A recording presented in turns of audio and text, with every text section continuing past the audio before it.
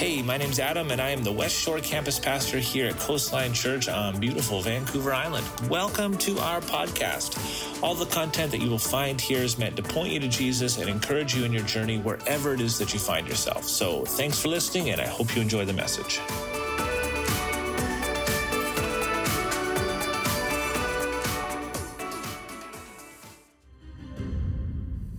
Man, that bumper gets me jacked up. I'm not gonna lie.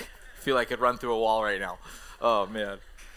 Hey, welcome to church. Welcome to Coastline West Shore. It's great to have you, and it is a privilege to be here. Typically, I'm at the Victoria campus with my wife, and we serve there, and that's our campus, and I'm the campus pastor there. But I knew there was an opening, and I get to kind of do the sermon planning scheduling a little bit.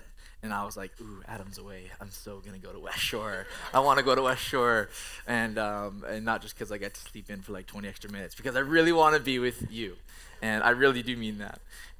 So thanks for like just worshiping and being so incredible. And the welcome team, I'm just so amazed by our team every day. This series that we're in is called Heroes. And it's designed to look at some of the most, I would just say like ancient sort of heroes of our faith. And it's designed to look at men and women who were leaders, courageous, radical faith, incredible heroes of the faith. That is our goal. And so we often read our Bible and we see parables. We read our Bible and we see different stories. We see Paul's letters to different churches.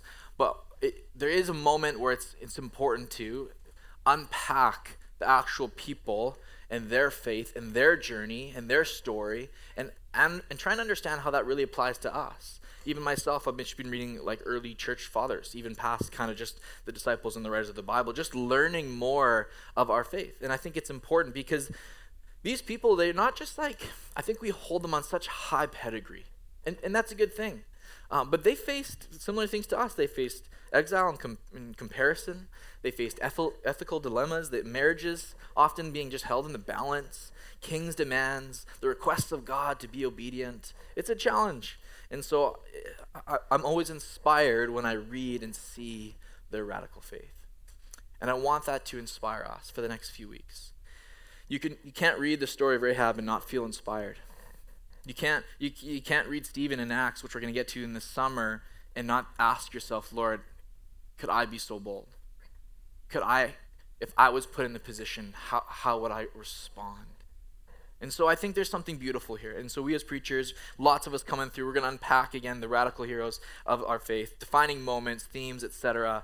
And I do want to say, when me and Adam both were talking about the different kind of people we wanted to pick, we were both like, James, no, I picked James. I shotgun. And Adam's like, I'm bigger than you. I'm like, let's fight. And so we fought more, like combat, hand on hand. And what happens when you get a immovable force with a what's that? It was a big fight, and after 20 hours of straight fist to fists, we realized that we could both do James, and that's okay too. But it took us a while to get there, and so we're going to talk about James one more time, and then next week it'll shift a little bit. When I say hero, I wonder what comes to mind for you. Like, what comes to mind, honestly, if you think about it, if you were to just take a moment, you can even grab your phone and write down who you would say are your heroes. Like, who would you write? Would it be a family member, a mother, a father, a grandparent? Would it be a close friend, a pastor? Would it be a neighbor, a teacher who looked out for you? When I think hero, honestly, here's what I wrote down as I was preparing. Here's what I wrote down Joshua. We just did a series in Joshua in November. And forever Joshua will be just like, there's something about him. I really love him. For me, I wrote down Eugene Peterson. I just find him, although his writing's so incredible, he's just a humble pastor. Just wanted to love and shepherd people. I wrote down Rita Scorgi. That's my grandma, who just was loyal and stewarded her faith every single day. I wrote down Dietrich Bonhoeffer. I wrote down Batman. I did. He's the best. Okay? I don't want to hear this Marvel. He's the best. It's Batman. Come on. My son loves Spider-Man a lot right now. We're praying for him. We're going to get through it. No, I'm kidding. He loves Spidey, and I do too now. Now I'm like, yeah, he is pretty cool. Shoot, like Spider-Man is awesome. I wrote an essay in grade 12. It was Batman versus Spider-Man. Who's better? Gotta be. Whatever. He didn't like it. He was a Spider-Man fan. I actually wrote this down, and this is a joke, but it's true. I wrote down anyone who knows how to keep barbecue chicken juicy on the barbecue. Like, I wrote that down. If you, listen to me, if you know how to grill and keep things tender and not overcook them, may you be blessed and have many children, because I remember the first time I took over the barbecuing for our family. I was at my father-in-law's house, and he's fine with it. He didn't care, and he kind of let me do it. And I remember we were sitting down. I've talked about this moment, and he looked at me, and I had done his steak well, and he goes, that's all he did. He didn't say a word. Didn't have to say anything. When your father-in-law looks at you after you've just cooked him a steak, and all he does is, now I'm a hero, obviously, right?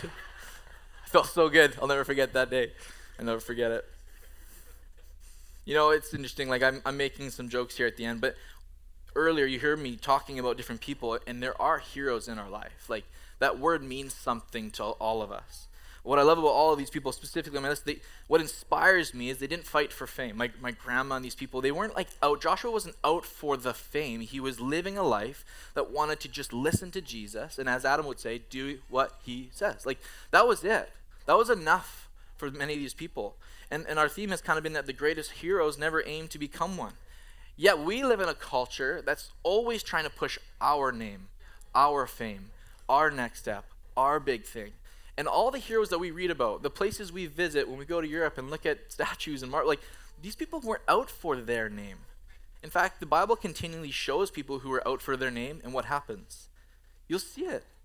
Kings and queens fall because they were out for their name.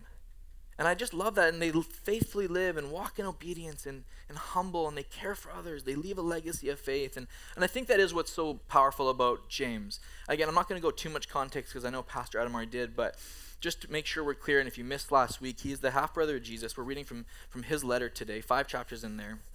Wasn't it one of the 12 disciples?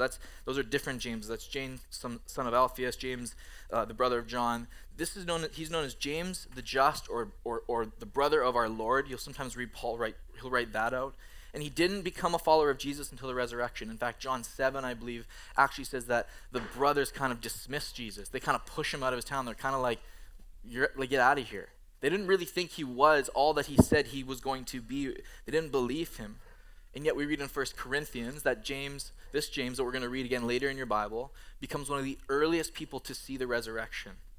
He stays. Here's what I love too. He becomes kind of an early church leader, and he kind of becomes in charge in a lot of ways. And he's sitting there, like, he stays in Jerusalem and kind of forms part of the group of the believers who pray in the upper room. And then from that time forward, he just kind of continues to grow, as so does the church. He's appointed by Peter, John, and James to become the bishop of Jerusalem, in Jerusalem. His letter is written, if you read James, it's kind of written between Acts 8, 9, 10, and 11. And so it's so interesting to see his letter being written in times that we can also read. It's all happening within that time frame. What I love about him is he never leaves Jerusalem when his ministry starts. Like all the apostles, they took off, went to different spots, they were missionaries. Thomas went to India. Like, there's different places that the different people go, but James stays put. He stays right there. He pastored there. He was martyred there. History shows that, and this is in the Bible, history shows us that he was thrown off like a 3-story ledge. And when he fell down, he didn't die. And so people began to stone him. And as he was being stoned, again, this is historical record, kind of 2 BC, 2nd century, he was being stoned, he was praying for them who were throwing rocks. And still, he didn't die. And again, history shows us that, and I apologize for the kind of grotesque nature if you have kids in here, but that someone finally came to club him, and as he came, he was praying for him as he clubbed him, then being killed. And now there is a statue of James the Just in Belgium, and he holds a club. And I think there's just something really profound about this man who stayed put, who never left, who continued to pastor, who continued to stay loyal, who continued to shepherd. From non-believer to early church leader to spiritual father to forgiving martyr. That's a journey, isn't it? And if I can just say, and I know Adam said this to you, but it just goes to show you how powerful the resurrection was. Because up until that point, James was kind of denying, maybe uncertain. We only have so much to read from, but after that point, it's like everything changed. If you're a skeptic in the room, man, something changes when you look at Jesus through the lens of the cross. If you don't believe, you're like, something is very unique about God laying down his life, right? Like Philippians 2:8, like you see it here. What a powerful testimony. So with that, we're going to be in James chapter 1. We're going to stay put. We're not going to move around too much. Starting in verse 19, it says this: "My dear brothers and sisters, take note of this." Okay, to the church, really, he's writing. Take note of this. "Everyone should be quick to listen, slow to speak, and slow to become angry. Because human anger does not produce the righteousness that God desires. Therefore, get rid of all moral filth and the evil that is so prevalent, and humbly accept the word planted in you." That's something to underline in your Bible today, friends. "Which can save you." Quick to listen, slow to speak, slow to anger. How many marital fights would that have solved this week? Not friend fight, work fights, like doesn't matter, right? Like it's this beautiful. It kind of reads like a proverb, James, because there's such a like act of justice and righteousness. He kind of writes that way. You can almost read it that way. There's a lot of wisdom here. I see quick to listen. I see slow to speak. I see slow to anger. I also see humility, humility, humility. Amen. Like really, like our first reaction to things is not always our best reaction. And how many people know that's the truth, right? Like I know my first reaction is rarely my best. Human anger doesn't produce the righteousness that God desires. That's what he writes. Again, I find this really interesting because James was a Nazarite. I don't know if you watched the Chosen. It's an interesting, like me and Trin have been really enjoying it. It's kind of this beautiful kind of interpretation of all the scriptures. It's really well done, I think. And they keep joking like, from Nazareth? Like it's like this ongoing joke throughout it all. And James was a Nazarite, and he was a righteous man. The Bible actually says Peter feared James because of how moral he was. There's this thing called the Nazarite vow, which you can read about. And it's kind of this idea of a specific kind of restrictions that you would take upon yourself, that you would kind of say, for the next 30 days, we're going to do certain things. And those things would look like not cutting your hair, not washing yourself, not being anywhere near a dead body, certain foods, absolutely no alcohol, those sort of pieces. And it's the Nazarite vow, and it was very like, and James would have done this often. In fact, he actually tells Paul in Acts 21, that in his kind of neck of the woods in Jerusalem, that there are these Jews, there's thousands of Jews who really want to know about Jesus, but we can't connect with them. And so he actually commands Paul, he says, I need you to take the Nazarite vow. I want you to take it with these 4 men. I want you to go into Jerusalem. I want you to pray with, I want you to pay their way. And Paul says, you got it. Like he's now commanding and telling, trust me, when we're going to do the work, we have to be righteous men. This is what God desires. It's this kind of self-proclaimed consecration to separate from the world and to look like Jesus. And he's saying we play a part in chasing and submitting to the grace of God. And I know it's hard, right? Because there's this piece when I say righteousness and producing, how do we live righteously and obediently while not making it a pathway to earn salvation, right? And so we find ourselves in this tension whenever we read something like James.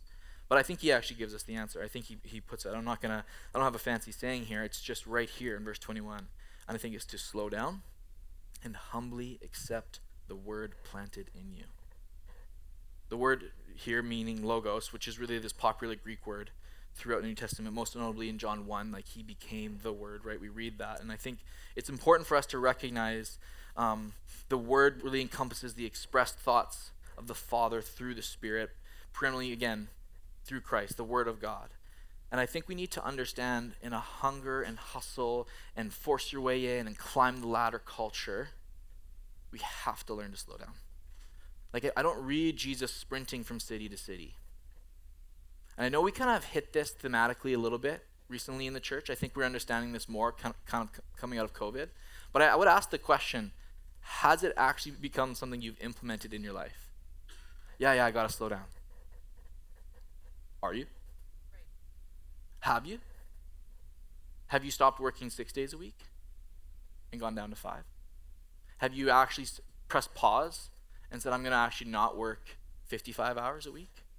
I'm going to actually find, others to say, I'm going to empower others. I'm going to find other ways to do the same task, but I'm not going to let it cost me, my body, my mind, my spirit.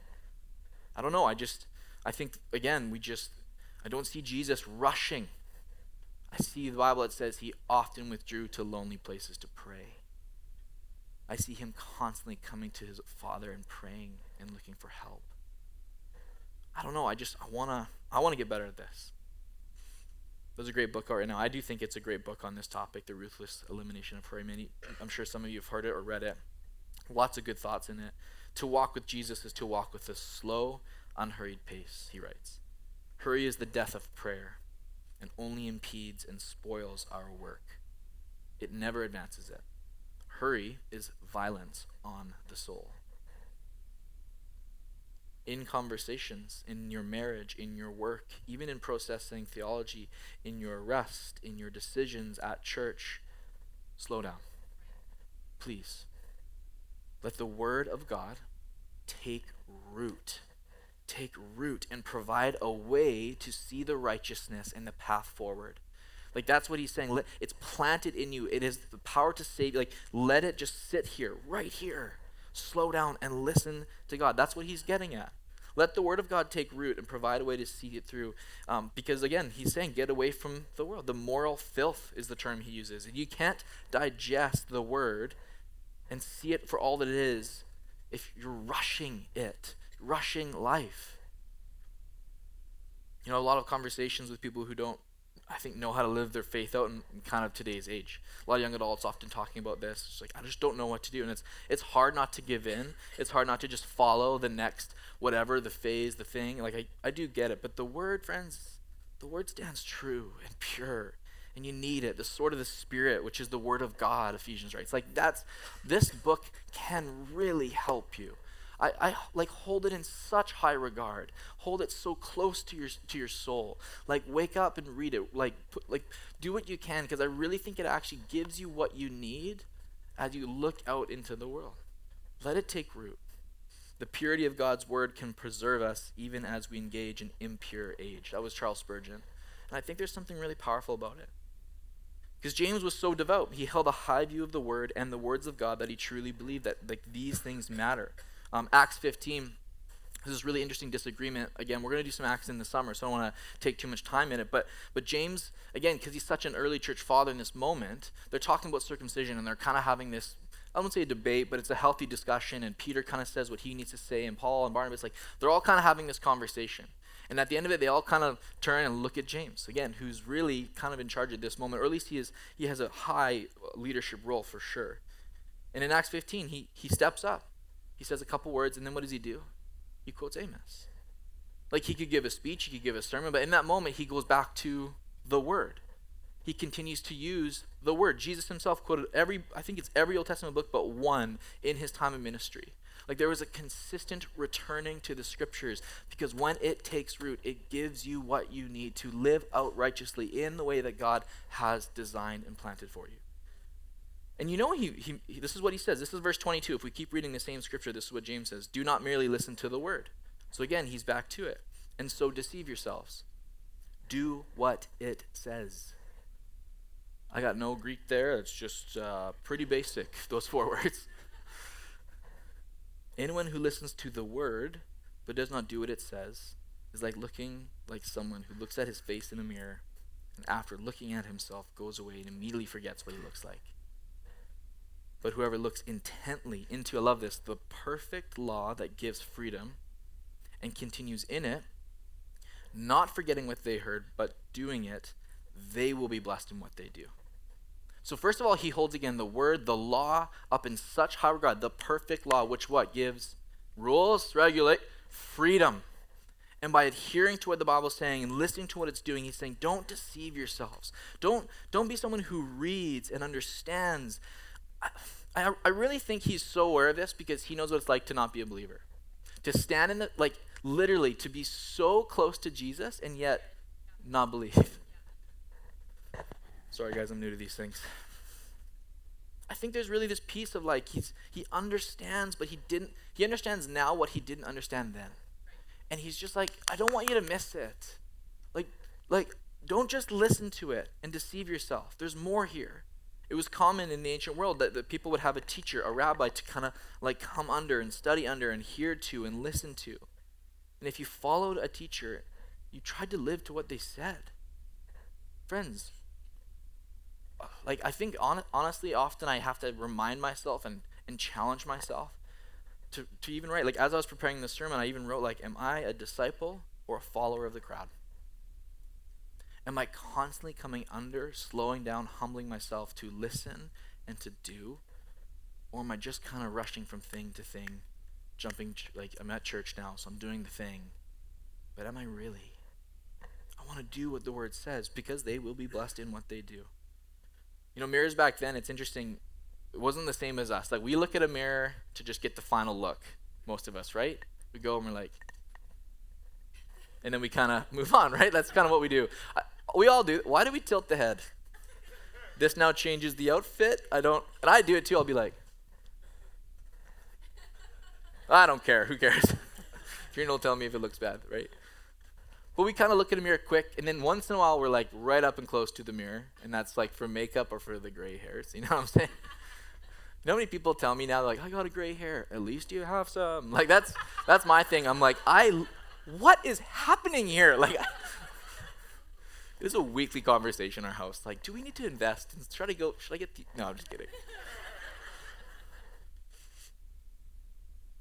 But we kind of like, we do the quick look, right? But the mirror, and what James is talking about in their time, would have been like an interesting piece of glass that would have had all sorts of kind of dimensions. Like, you would have had to really hold something and look at it for a very long time. This would have been a process. Like, I'm in the mirror, I'm trying to discover, I'm looking at it, I'm scrutinizing what it is that I am looking at. And I think that's what he's saying here. Is like, why would you look? Like, don't just look and come and then invest and read and do Bible study and then walk away and forget everything you're reading. And like we just said, and Emily was saying, like, it's like, how can you not read this and then not want to do this? He's saying, like, why are we wasting time? You look in the mirror and forget? How can you forget? He lives. He rose. He's real. He has a plan for you. Like, that's what James is getting at. I think, again, I wonder if it's the cultural pressure. Because I think, again, he keeps talking about the world, moral filth. He's going to talk about it again at the end of this verse.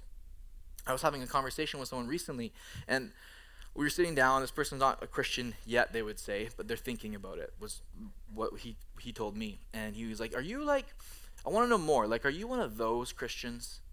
He kept saying that. Are you one of those Christians? It's like, maybe? I don't know. What? Describe those. Like, well, is your church one of those churches? Do you guys, like, you know what I'm saying? Like, I really don't. Like, what exactly do you mean? And I'm assuming it has something to do, my instant reaction is like, do we carry a biblical sexual ethic? Or do we, worship Jesus? Do we listen to the word of God? Like, what are the things that you're asking? And he just kept being like, like one of those things, one of those Christians.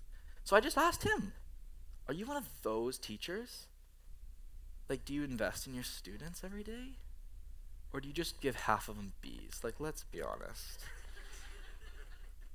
Do you really, really care about the development in every single do you love you're one of those teachers who, like, really wanted to be a teacher? Are you one of those police officers? Upholds the law?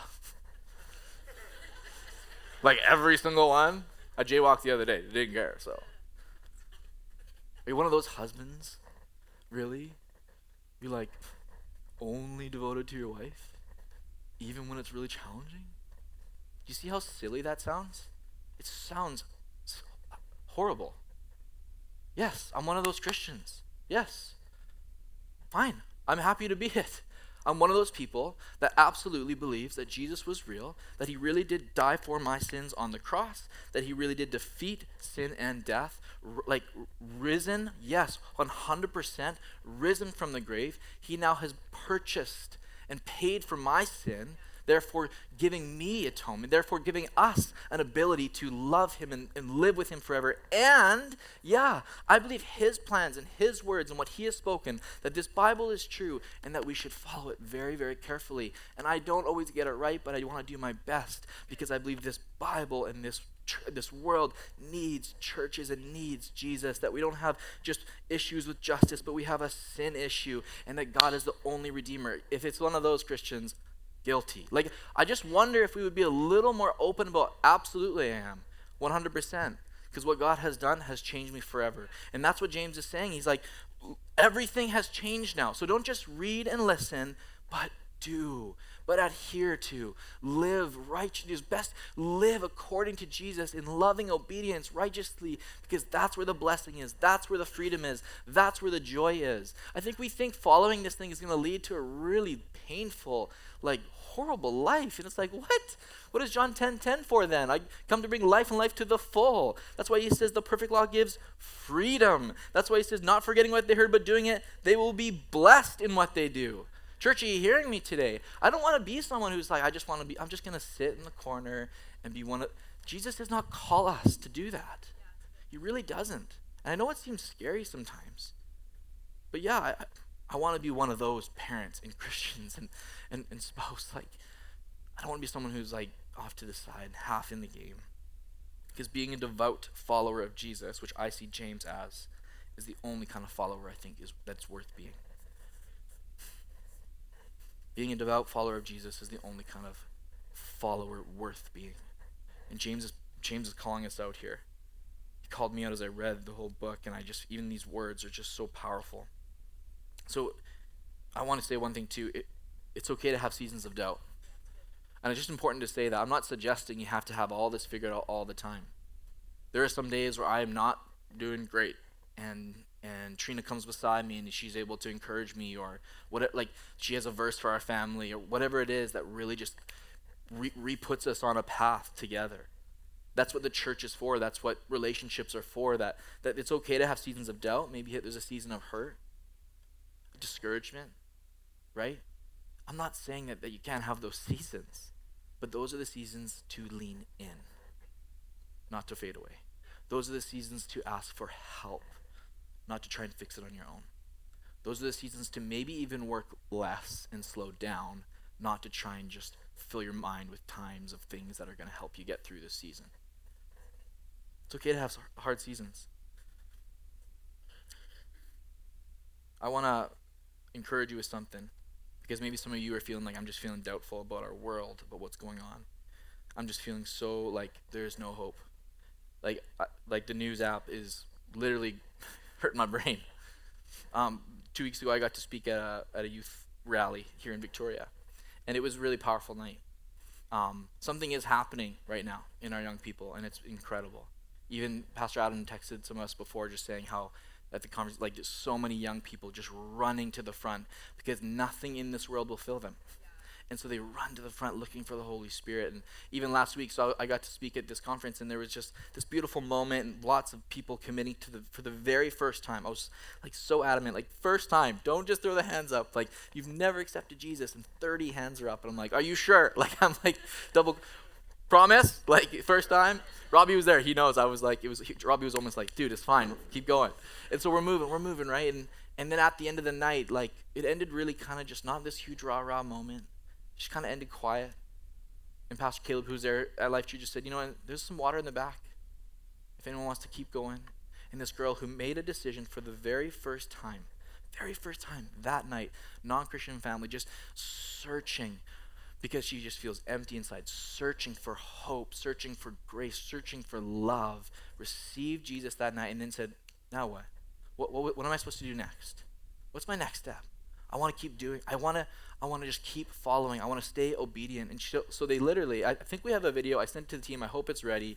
And if not, you can let me know. But there's this video of this girl getting baptized. 10:40 at night, one floodlight, glow sticks. That's it. That's how they lit up. No, I'm kidding. Classic youth rally, right? Do we have that video, guys? I wonder if it's ready. Maybe not.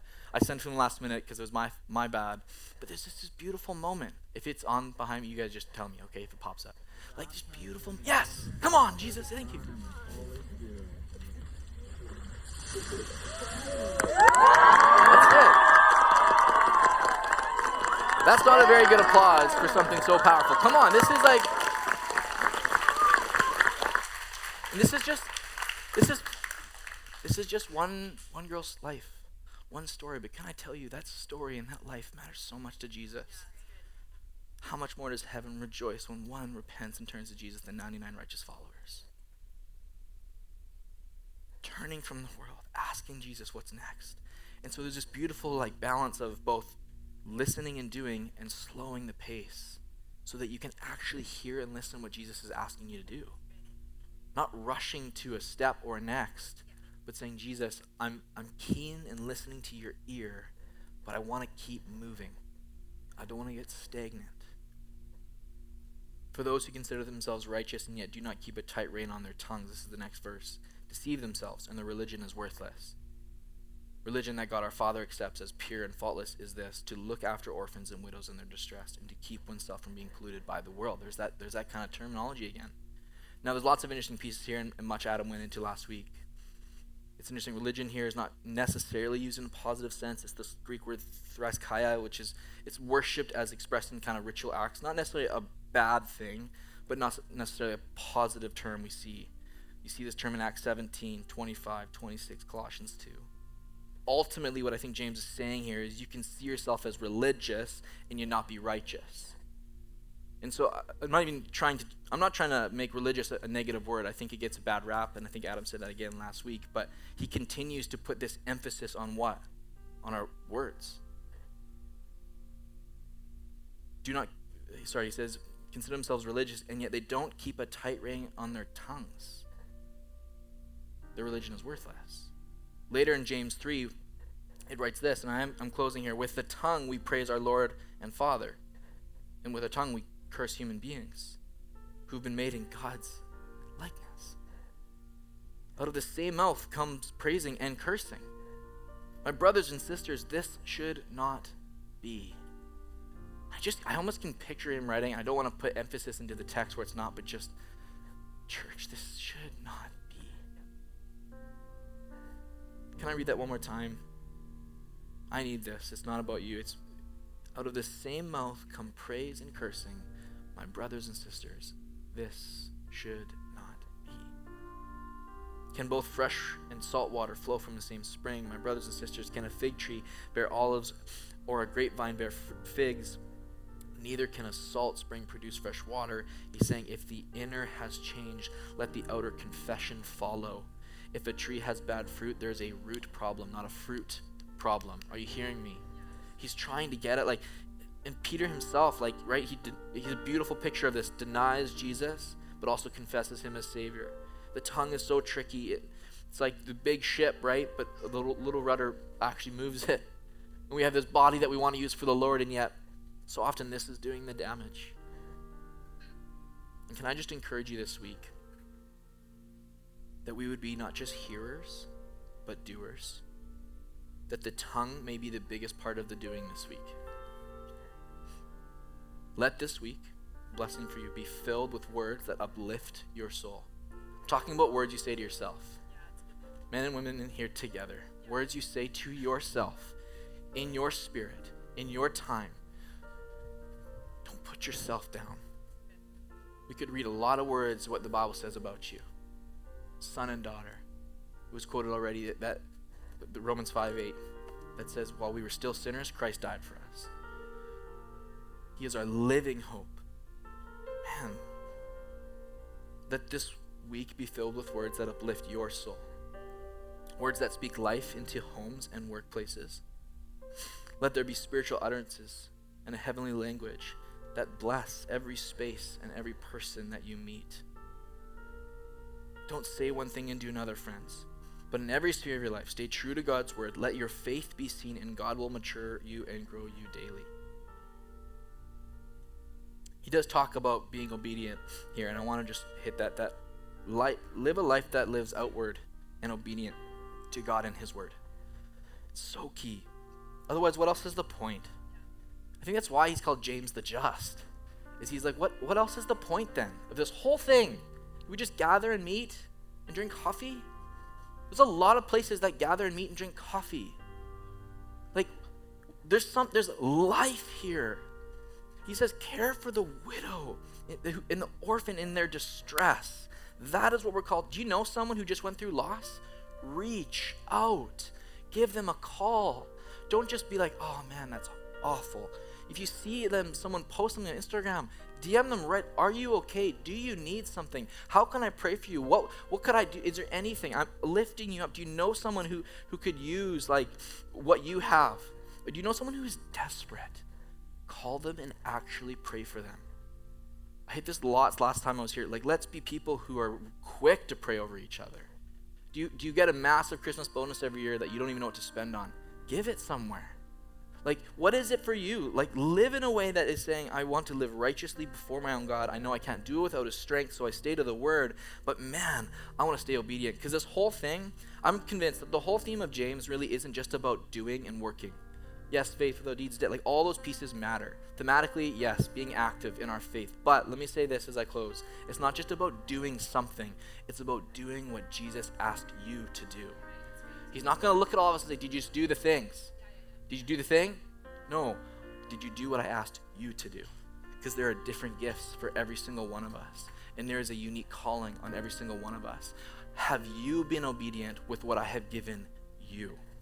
Gifts, heart, mind, money, whatever it is. Time, treasure, talent. James is saying, not saying run away from the world, but he's calling us to a deeper devotion to Christ and obedience to the calling that he's put on our life. These heroes didn't fight for status. They fought for a life of obedience. And I just want to say one thing. I keep saying that, don't I? My bad. Sorry. West Shore, can I just say something to this incredible campus? The next explosion of growth doesn't happen until this entire group and community is sold out for the call here. I'm not saying everyone has to do everything. But the next explosion of growth happens when we all look at ourselves and say, am I being a follower of the crowd or a disciple of Jesus? Am I giving my gifts? There are people in here who just really prefer sleep than getting here early to load in. And everyone does. I'm not judging you for that. Everyone does. But the calling and obedience to Christ does take sacrifice. There's sacrifice, and I'm challenging you here because Adam's too nice to say it, so I will, okay? The next season of rapid growth starts with radical faith. It starts with radical sacrifice. It starts right here saying, I do have something I can give. Maybe I don't have the back to load in on muscle team, but I can do this. I bet you there's some really talented musicians in here. I don't know why I did this. This was me playing the keys. I bet you there's some musicians in here that are thinking, I'm not on a team. Yes. There's some prayer warriors in here who have been too scared to be, I don't know if I could pray for, intercession. There's lots of ways to pray. There's some people who are talented on the mic. There's some people who would be great in kit. There's some people who would just be great as coming together and saying, I don't know what I got, but I'm ready to serve. That's the next step, is that we wouldn't be spectators and consumers. Man, if there's anything I'm tired of being, it's a consumer. I want to get in the game. I don't want to just be here. I want to be a doer. I want my faith to be activated. But first it starts with coming to the Lord, letting the word take root, and then asking Jesus, how do I live a life of obedience? That's where heroes are made. Let me pray for you. Eyes closed across this room. There's someone in here, there's some buddies in here who really know that their next step is obedience. And for some of you, you would not consider yourself a Christian. You would say, I've been running from this thing that has been pulling me in. And Jesus is asking you just to lay everything down, surrender to him, and be obedient to Christ. Your sin is not too weighty for him. Your mistakes are not too many for him. He sees you where you're at. He loves you. Walk in obedience and come to Jesus. Just commit to him right now. For some of you, you know this truth I'm speaking of, the salvation gospel message. And for some reason, maybe you've accepted it before, but you have just kind of stayed on the sidelines, off to the side, scared to be labeled as one of those Christians. And God is calling you to be that Christian, that follower, that disciple, hungry for him and hungry for obedience every day. And if that is you, man, make a commitment now. Maybe you just want to lift your hands just beside you, like even just up. Not asking for that. I'm just saying for you, make an action. You're like, I'm tired of just standing or like off to the side. I want to be in. I want to walk with Jesus. Make a commitment now. So maybe for the first time, you're coming to obedience to Jesus. Maybe you're recommitting. Maybe you know you have something to give and you have actually been hoarding it to yourself, and it's time to give it to the church. Whatever it is, I pray obedience for you. Holy Spirit, we come now before you and ask that there would be obedient people in this room. People who say more than my pay stub, more than people around me, more than what I'll be labeled as. I want to be someone who walks and lives in obedience. Jesus, I just pray right now that we would be people who speak with Christ-filled words this week over us, over our families, over our places of worship, over the people beside us, over our fiancés, over our best friends, over our teachers, over our pastors, whatever it may be, over our bosses. Would there be words that bring life? God, I pray that we would be people who praise our Lord, our Father, but we don't curse human beings who have been made in your image. I pray in Jesus' name, out of my mouth, out of West Shore Community's mouth, out of our church's mouth would come grace-filled, life-giving words of worship, Jesus. I pray that we would, Lord, we wouldn't run from the world to try and change us, but we would fight for righteousness in our life. We would get in the Word, and that we would live lives that are obedient to our call. I pray for the person who far knows what they're called to do, but has ran from that path. Would today be the day they say, I'm not running from my call, I'm being obedient in my call. Jesus, for the person who has far just continued to chase the world and they know it won't fill them, I pray they'd be like that girl that we saw in the video, that would make a change, that would take a step and say, I want to follow Jesus today and forever. It is your grace, Jesus, that we run after. Lord, we love you. We need you. And as a church, we commit and say, Lord, we're doing this. We're all in. We're ready. Use me. Use us. In Jesus' name I pray. And everyone said, come on, everybody said. Would you stand to your feet with me? Let's sing one more time.